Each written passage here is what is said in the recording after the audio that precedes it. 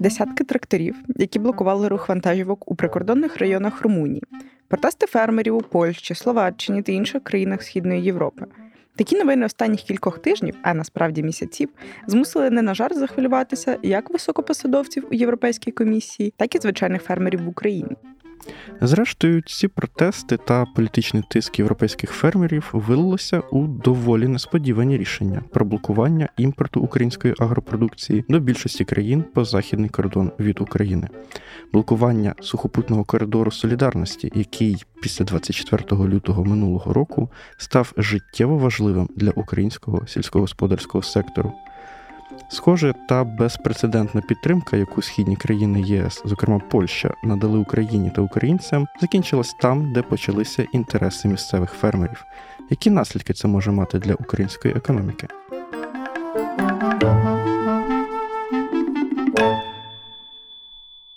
Усім привіт!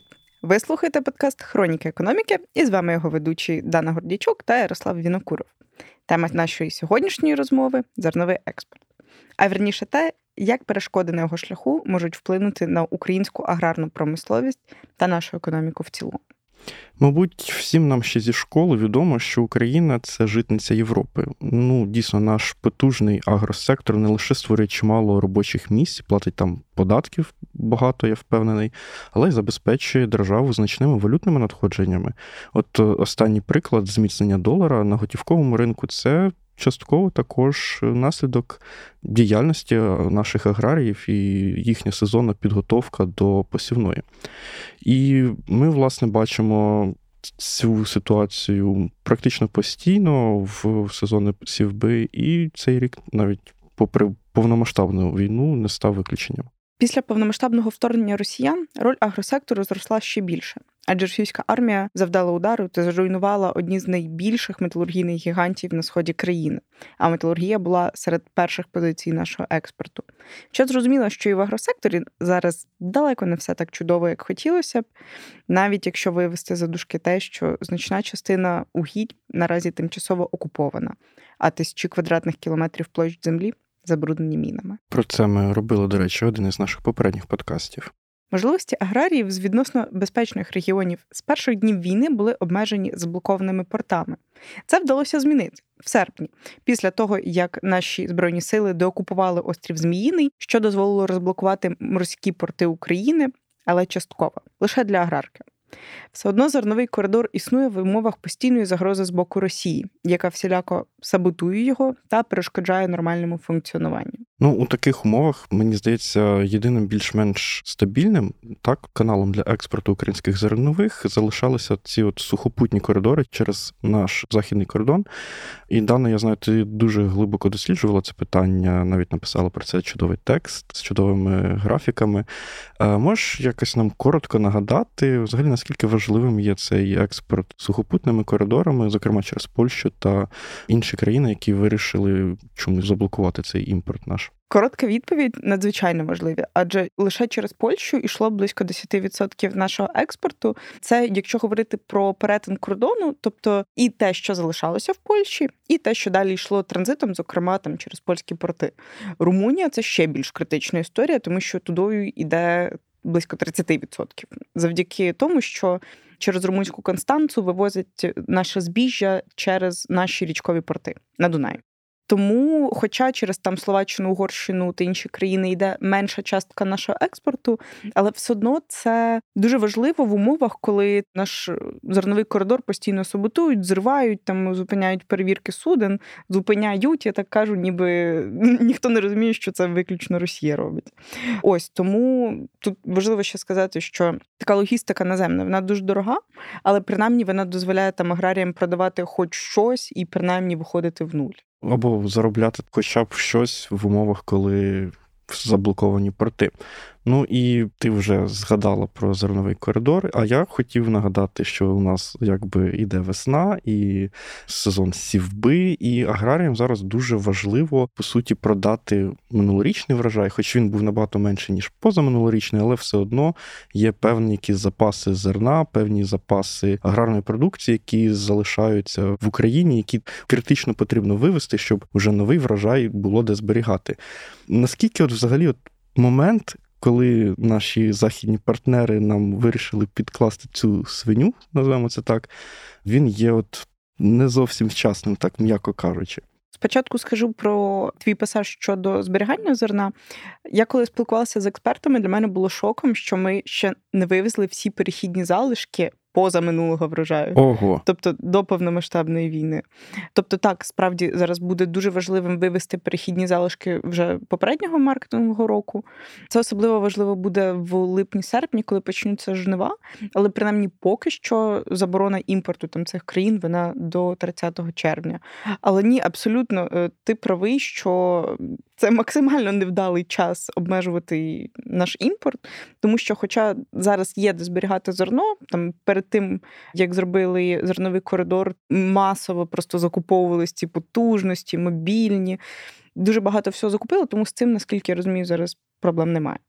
Але в умовах, коли вперше за весь час роботи зернового коридору не проходить жодної перевірки суден, і навіть декілька днів поспіль. Тобто судна, по суті, не виїжджають за Стамбул. І не заїжджають. І не заїжджають. Взагалі немає перевірок. То так, це виглядає, так би мовити, не дуже солідарно. Ситуація дійсно кепська. Я сподіваюся, що позаминулорічний врожай не пропаде на наших елеваторах. Але все-таки наші аграрії якось вміють працювати навіть в таких умовах. Я не знаю, їм треба ставити пам'ятник за життя, напевно. Як саме вони поруються з цією ситуацією і як блокування експорту вплине на нашу економіку надалі, я пропоную поговорити про це з нашою експерткою, аналітикинею Українського клубу аграрного бізнесу Світланою Литвин. Отже, Світлано, дякуємо, що доєдналися до нас. Дякую, що знайшли час. Дякую вам за запрошення. І давайте відразу тоді до питань. І почати, мабуть, варто з того, а чому взагалі з'явилася ця історія з забороною імпорту? Ось буквально, мені здається, протягом 3 днів відразу Польща, Угорщина, Словаччина почали забороняти імпорт нашої агропродукції, і ще й Польща зі своїм транзитом.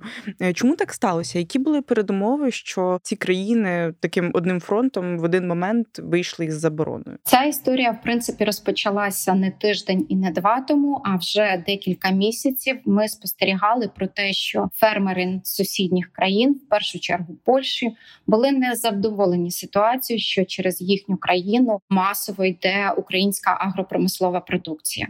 З початку війни, коли Україна втратила можливість експортувати свою продукцію через морські порти, почали шукати альтернативні варіанти, і тоді Європейський Союз максимально сприяв нам, щоб ми налагодили експорт саме через наші західні кордони. Саме тоді і почався експорт через країни Польщі, Угорщини, Румунії, Болгарії. Однак спочатку він був доволі маленький, але поступово обсяги почали зростати. Більш-менш повноцінно експорт український розпочався все-таки із підключенням зернового коридору, і тоді ми змогли вийти на показники близько 5, 6, 6,5 мільйонів тонн через всі можливі канали. Варто одразу зауважити, що продукція, яка йде через сухопутні кордони з нашими західними сусідами, вона не вся осідає в цих країнах. Лева частка рухається далі. Вона рухається в морські порти Польщі, в інші більш західні країни Європейського Союзу. Вони так само рухаються в країни Азії чи тієї ж самої Африки. Але мусимо визнати, частина продукції все-таки залишається на території цих країн. Говорити про якісь значні обсяги, які осідають в цих країнах, підстав немає. Однак протягом останнього року ми спостерігаємо значне зниження цін на всю сільськогосподарську продукцію. В принципі, коли розпочалася війна в Україні, ціни на зернові і олійні буквально злетіли. тому що Україна не була спроможна експортувати. Світовий ринок був дуже стривожений цією ситуацією. Було незрозуміло, що буде з Російською Федерацією, яка також є великим світовим експортером. І вся ця напружена ситуація призвела до того, що ціни зросли до $430-450 за тонну. Хоча перед цим та сама продукція коштувала близько $300 за тонну. Це я маю на увазі пшеницю, говорю, як такий основний орієнтир. А таке уточнення, ви просто зазначали про транзит. Я правильно розумію, що основні країни, через які йде транзит, це Польща та Румунія? Які це співвідношення взагалі? Якщо брати отак загальну всю структуру українського експорту, як я вже зазначила, 50% – це зерновий коридор, 10% – це Польща, десь ще 10% – це іде Румунія, Угорщина 5-6, Словаччина близько 2%. Все інше, якщо математично так порахувати, близько 20%, ідуть через річкові порти Дунаю, які фактично також попадають в Румунію і далі відпливають з румунського порту Констанца. Але коли я говорю 10% Польща, це я маю на увазі перетин кордону з Польщею. Чітко сказати, що, наприклад, 50% того, що перетнуло кордон з Польщею, залишилося в Польщі, ми не можемо сказати. Ми впевнені, що левова частка йде транзитом. Окрім того, варто врахувати, що велика кількість польських компаній слугували як трейдери, які купували українське продовольство і експортували її далі відповідно до заключених своїх контрактів. З одного боку, так, вони безумовно допомагали нам, а з іншого, так, вони безумовно і заробляли на цьому. І коли ми говоримо про ці обсяги, це не лише зернові і олійні культури, це і продукти їх переробки. І, в принципі, наші сусіди завжди і давно імпортували у нас продукцію, такі як соняшниковий шрот, соєвий шрот, соняшникова олія. Шроти йшли для потреб тваринництва, вони розвивали таким чином свою тваринницьку галузь. Соняшникова олія йшла для споживання населення, а тут раптом всі ці поставки припинилися. І я думаю, що це не зовсім гарна ситуація для обох сторін, як для української, так і для наших сусідів. А можете уточнити, будь ласка, які саме продукти зупинили вони як ввезення, так і транзит? Тобто, наскільки мені відомо, там ж не лише зернові, там ще й продукти переробки були якісь певні. Одразу наголошу, що Польща відмінила заборону на транзит. Транзит через Польщу здійснюється. Тобто це було якесь таке імпульсивне рішення, і буквально через тиждень ситуація змінилася, і зараз українська агропромислова продукція транзитом іде через польську територію з певними складнощами, з відповідним супроводом, пломбуванням і іншими додатковими аспектами, але йде. Стосовно того, що заборонили, то Польща заборонила імпорт всієї агропромислової продукції, це коди 1.24. Тобто абсолютно все, цукор, мед, овочі, фрукти, все, що відноситься до продуктів харчування. Якщо говорити про Болгарію, Угорщину і Словаччину, то там в кожної країни свій перелік, але в будь-якому випадку туди входять основні експортно-сильні продукти нашої країни, як то зернові, олійні, продукти їх переробки. І далі кожна країна, в залежності від своєї ситуації, формувала цей список. Ви наголосили на тому, що Польща дозволила, зрештою, транзит нашої продукції. І, чесно кажучи, і мене, і експертів, з якими я спілкувалася, це дуже здивувало взагалі, що ця заборона була, бо ніхто з інших країн до цього не вдався. І, відповідно, в мене ось таке питання, а чому саме Польща вирішила вдатися до заборони транзиту? І наскільки взагалі ось ці претензії з боку європейських фермерів, вони виправдані? Чи може тут бути якась політична складова? Чи це справді про економіку? Ось вони хочуть ці дотації, які Євросоюз зараз готовий їм надати? Швидше за все, політична складова там також спостерігається. Тому що в будь-якому випадку, якщо говорити про Польщу в цілому, вона від подібної ситуації не виграє.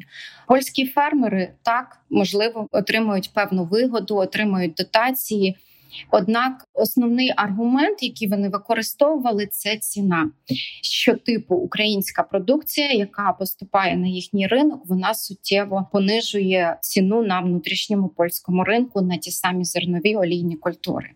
Однак, якщо подивитися на інші ринки, світові ринки, там також спостерігається зниження світової ціни на зернові олійні культури. Чи це буде ринок, не знаю, Афганістану, Бразилії чи ще чогось? Не лише Польща, Угорщина і Словаччина бачить зниження цін. Абсолютно вся світова економіка спостерігає. Однак відповідальність за зниження цієї світової ціни в цих країнах переложилась саме на українське продовольство. Безумовно, ми маємо дуже суттєвий вплив на світовий ринок. Як я зазначила раніше, після початку війни ціна на зернові, на пшеницю зросла до $430 за тонну. Потім вона почала поступово знижатися, і зараз ми спостерігаємо десь $290-300 за тонну. Польські фермери, які мали можливість на початку війни продавати свою продукцію за 400, зараз мають продавати її за 300. При цьому ми спостерігаємо збільшення експортного потенціалу Австралії, краща врожайність кукурудзи в Бразилії, більш позитивні прогнози на врожай в Європейському Союзі. Всі ці фактори в сукупності і приводять до зниження ціни. Україна так має вплив. Однак вона має вплив в цілому на весь світовий ринок, а не лише на польський, Угорщини там чи Словаччини. Тобто, якщо говорити коротко, то не можна сказати, що претензії європейських фермерів – це ось економічно виправдана історія. Не все там так просто. Не все просто однозначно. Крім того, потрібно врахувати, що в даному випадку вигоди швидше за все отримують фермери. Однак не потрібно забувати про переробників, про галузь тваринництва, про кінцевих споживачів в Польщі, які можуть спостерігати зростання саме на локальному ринку на продовольство. Якщо ми не будемо поставляти макуху соняшнику, наприклад, вони змушені будуть шукати її в інших країнах, тому що це важливий компонент комбікормів, без якого відгодівля тварин, птиці не відбувається. Відповідно, вони будуть закуповуватись десь інде, і навряд чи це буде дешевше, ніж в Україні, тому що Україна величезні обсяги переробляє насіння соняшнику. Відповідно, ми можемо запропонувати більш комфортну ціну саме цієї позиції.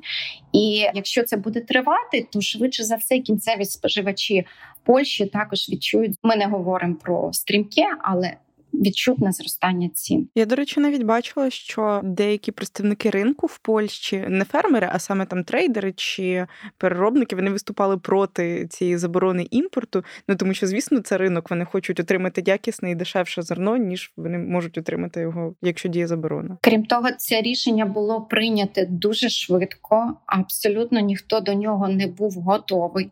Багато українських підприємств, їхній товар в цей момент рухався до кордону з Польщею, і все припинилося дуже швидко. Аналогічно і з польської сторони компанії, які працювали з українською продукцією, вони також змушені в екстреному режимі шукати якусь альтернативу, щоб налагодити свої виробничі процеси.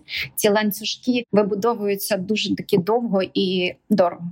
У мене ще було уточнення, я, чесно вам скажу, не дуже глибоко в цій темі, але те, що я читав у пресі, що частина невдоволення фермерів, вона була пов'язана з тим, що якась частина нашого зерна, українського, в Польщі торгувалася як технічне зерно, хоча це було високоякісне зерно. Я правильно розумію? Чи були такі випадки, і чи це така претензія взагалі має право на існування? Я, відверто кажучи, про такі випадки не чула. І підтвердити чи спростувати, на жаль, цього не можу. Тоді в мене питання більше в такій площині. Сьогодні ми бачимо, у нас іде посівна, і аграріям потрібно продавати минулорічний врожай, потрібно звільняти площі під новий врожай, який буде вже цього року. І ми втрачаємо, по суті, левову частку споживачів нашої аграрної продукції через оці заборони Польщі, Угорщини та інших країн. Наскільки в даній ситуації ця заборона є критичною саме для наших аграріїв в даний момент? Вона є болючою, але вона не є критичною, тому що ринки Польщі, от всіх сусідніх країн, вони ніколи не були ключовими для українського агропромислового комплексу. Для певних підприємств так, це може бути дуже критично. Якщо, припустимо, виробництво, яке займається замороженою малиною, було орієнтовано лише на польський ринок, і зараз їм раптово припинили можливість поставляти в цю країну, для них це, звичайно, дуже складна проблема, тому що потрібно шукати нових споживачів, а це специфічний продукт, і не настільки просто переадресувати його кудись. Якщо говорити в цілому про галузь, боляче, але не критично. Головне, що зберігся транзит. Якби транзит не був збережений, це була б абсолютно інша історія. На цій темі виникає інше побоювання, що, оскільки європейські країни починають забороняти імпорт, виходить так, української аграрної продукції, на цьому, в принципі, логічно, і вона це робить, грає Росія, так? Вона починає там якісь затримки в цьому зерновому коридорі, якісь там затримки цих перевірок, по суті, саботуючи його роботу. Ви можете сказати, це от відбувається навмисне і якось воно останнім часом активізувалося? Чи це якась стандартна більша історія? Історія з саботуванням роботи зернового коридору вже спостерігається так місяця-два. Однак зараз вона стала максимально гостро. Висуваються вимоги про те, що будуть інспектуватися не більше, ніж 2 судна в день. Плани постійно змінюються. Звісно, що ситуація з західними нашими кордонами однозначно грає на руку росіянам, які зараз працюють з зерновим коридором. Все-таки для нас це залишається основним максимально дієвим каналом для відвантаження тих величезних обсягів агропродукції, яка виробляє наша країна. Просто це так дивно, що ось буквально останні тижні це були перші випадки, коли взагалі не було перевірок цілу добу. І дуже лякає ця ситуація, що не зрозуміло, що буде з морським коридором. І очевидно, що це ж впливає і на контракти, і на умови, з якими можуть домовлятися наші трейдери. І в цілому такі дії з боку сусідніх країн якось не дуже радують. У мене ще інше питання. Ось в продовження питання Ярослава про вплив заборони на наш ринок. Наразі, наскільки я розумію, всі країни до 30 червня її запровадили, так? Наразі так, однак йдеться мова, що вони хочуть продовжити цю заборону до кінця року. Сьогодні з'явилися такі повідомлення. Ось я побачила сьогодні це повідомлення від польського міністра. І таке питання, наскільки це буде критично для нас, бо, наскільки я розумію, ось якщо це буде заборона до кінця року, то це вже погано, тому що почнуться жнива, це зерно треба кудись дівати, і все ж це досить значні кошти, нехай це і не там половина нашого експорту, але тут якби кожну копійку рахуємо. То наскільки це буде погано для нас, якщо така заборона справді буде запроваджена до кінця року? Те, що рахується кожна копійка, то це 100%, тому що зараз триває посівна, і проблема наших аграріїв наразі – це наявність фінансових ресурсів. Навіть маючи продовольство, вони не можуть реалізувати його, щоб закупити необхідні засоби виробництва, як то добрива, чи там якісь запасні частини до техніки, яку останній період не оновлювали, а про неї також потрібно дбати. Якщо заборона продовжиться до кінця поточного року, то я думаю, що всі наші агровиробники будуть диверсифікувати свої ризики і шукати якісь альтернативні ринки. Уже ніхто не буде робити ставку безпосередньо на одну країну, як багато зробили, наприклад, на Польщу. Все-таки це країни, які максимально близько до нас, і логістика, відповідно, виходить дешевше, ніж доставляти кудись далі. І, відповідно, будуть шукати нові ринки, нові контакти. Все це час, і дуже сподіваємось, що все-таки ця заборона не буде діяти до кінця року. Однак, маючи такий досвід, я більш впевнена, що будуть аграрії вже зараз шукати якісь альтернативні варіанти. І знову-таки наголошу, що для нас життєво важливо, щоб зберігся транзит. Ринки Польщі, Угорщини, Словаччини ніколи не являлись ключовими для української агропродукції. Транзит набагато важливіший, ніж імпорт. У мене, власне, питання, мабуть, така думка промайнула в голові. Це, до речі, досить часто політики згадують. Одним із шляхів такої диверсифікації, можливо, виходу з цієї ситуації є запровадження стимулювання якоїсь, напевно, переробки цих продуктів, якщо ми говоримо про зернові, в першу чергу. На вашу думку, чи оці обмеження, вони, в принципі, можуть призвести до того, що в Україні там, грубо кажучи, накопичуються якісь надлишкові запаси і, відповідно, там ціни на внутрішньому ринку можуть суттєво знизитися, що буде або якось стимулювати переробку, робити її банально вигіднішою, або, щонайменше, просто призведе до того, що ціни будуть нижчі, і у нас активніше будуть, не знаю, купувати зерно і використовувати його якось. Подібна ситуація вже призвела до того, що в Україні зменшуються обсяги виробництва зернових культур. Угу. Тобто, от ця посівна, яка триває зараз, ми побачимо, що у нас збільшуються обсяги виробництва олійних культур і зменшуються зернових. Зернові культури мають більшу врожайність з гектара в порівнянні з олійними. І крім того, олійні культури коштують в 1,5-2 рази дорожче, ніж зернові. Відповідно, маючи більшу ціну і меншу вагу, їх простіше експортувати. Експорт залишається для нас наразі вузьким горлом, скажімо так, через який потрібно ці обсяги проштовхнути. Стосовно подальшої переробки, безумовно, це буде тенденція наступних років, і переробка кукурудзи в біоетанол, всі можливі варіанти. Однак не потрібно забувати, що для цього потрібні значні інвестиції. Побудова будь-якого переробного комплексу – це кошти. А наразі аграрії, які люблять в Україні вертикальну інтеграцію, скажімо так, робити самостійно, виробляти, переробляти, продавати і так далі, наразі не мають цього ресурсу. Період планування у них 2 тижні, грубо кажучи, тому що потрібно дуже багато таких нагальних потреб, які потрібно вирішити. Тому, безумовно, переробка в Україні буде поглиблюватись, але швидше за все трішки пізніше поступово. Ми ось підходимо вже до завершення. Хочеться так повернути зум на українську ситуацію. Ви наголошували на тому, що на початку повномасштабної війни світові ціни злетіли, тому що, власне, зупинився повністю експорт з України. Це величезна частина експорту, зокрема, особливо по кукурудзі. Тобто попит, пропозиція, це ми знаємо. Але в той же час дуже багато продукції було в Україні. І ціни внутрішні обвалились. І, як я розумію, це якраз одна з причин, чому у фермерів зараз така погана ситуація.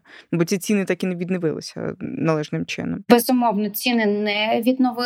І зараз український фермер, який вирощує, наприклад, десь в центральній Україні кукурудзу, він отримує за цю продукцію в 2 рази менше, ніж, наприклад, його французький колега. Тому що в Україні дуже-дуже дорога логістика.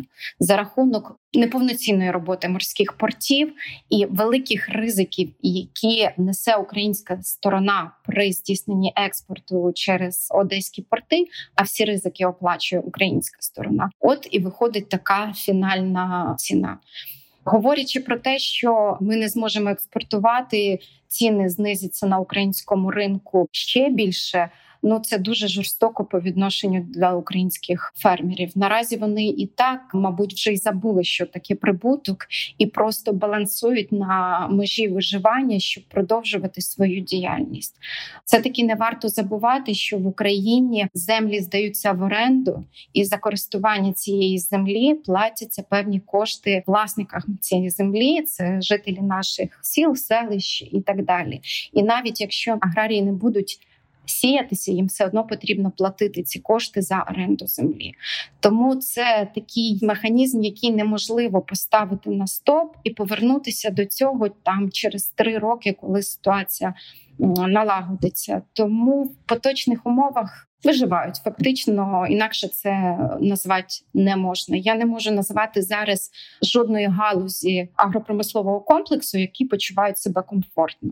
Брешу, овочівництво. Ті, хто на центральних регіонах України встиг організувати вирощування овочів, як то морква, цибуля, то вони зараз, можливо, почувають себе комфортно. Тільки за рахунок того, що південь України був окупований, а це традиційний постачальник овочевої продукції. Однак це якийсь такий маленький відсоток, який, на жаль, не впливає на загальну ситуацію. Ну, так навряд чи хтось буде цілі поля засіювати овочами. Це якось слабко уявляється. Ні, це не ті абсолютно обсяги, це просто швидше за все якісь фермерські господарства, які вчасно зорієнтувалися і при цьому погодні умови в певному регіоні дозволили виростити цю продукцію. Всім іншим галузям доволі складно. Тваринництву трішки легше, а рослинництво взагалі біда. А якщо говорити про ціни в Україні для кінцевого споживача, чи може ця заборона на експорт якось вплинути на те, що ціни знизяться? Тому що, як ви кажете, теж дуже боляче розуміти, що вони можуть знизитись, тому що це означає, що тих коштів, яких і так немає для наступної сівби, стане ще менше. Тому цікаво, з одного боку, запитати це з боку споживачів, чи можуть зменшитись ціни, а з іншого розуміти, яка там ситуація буде з наступною сівбою. Я дуже сумніваюся, що ціни знизяться, тому що це вже та критична межа, нижче якої навряд чи зможуть опускатися виробники.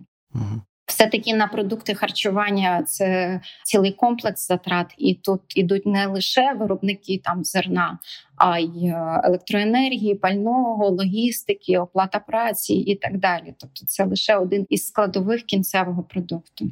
По суті, просто ця ситуація призводить до того, що ці ціни не зростатимуть так швидко, як вони могли б зростати, можна так сказати, правда? В принципі, ми зараз уже це можемо спостерігати, що ціни відносно стабілізувалися, за виключенням якихось сезонних продуктів, які традиційно змінюють ціни в цей період. Тому будемо сподіватися, що так буде далі і буде комфортно і українським споживачам, і українським аграріям в тому числі.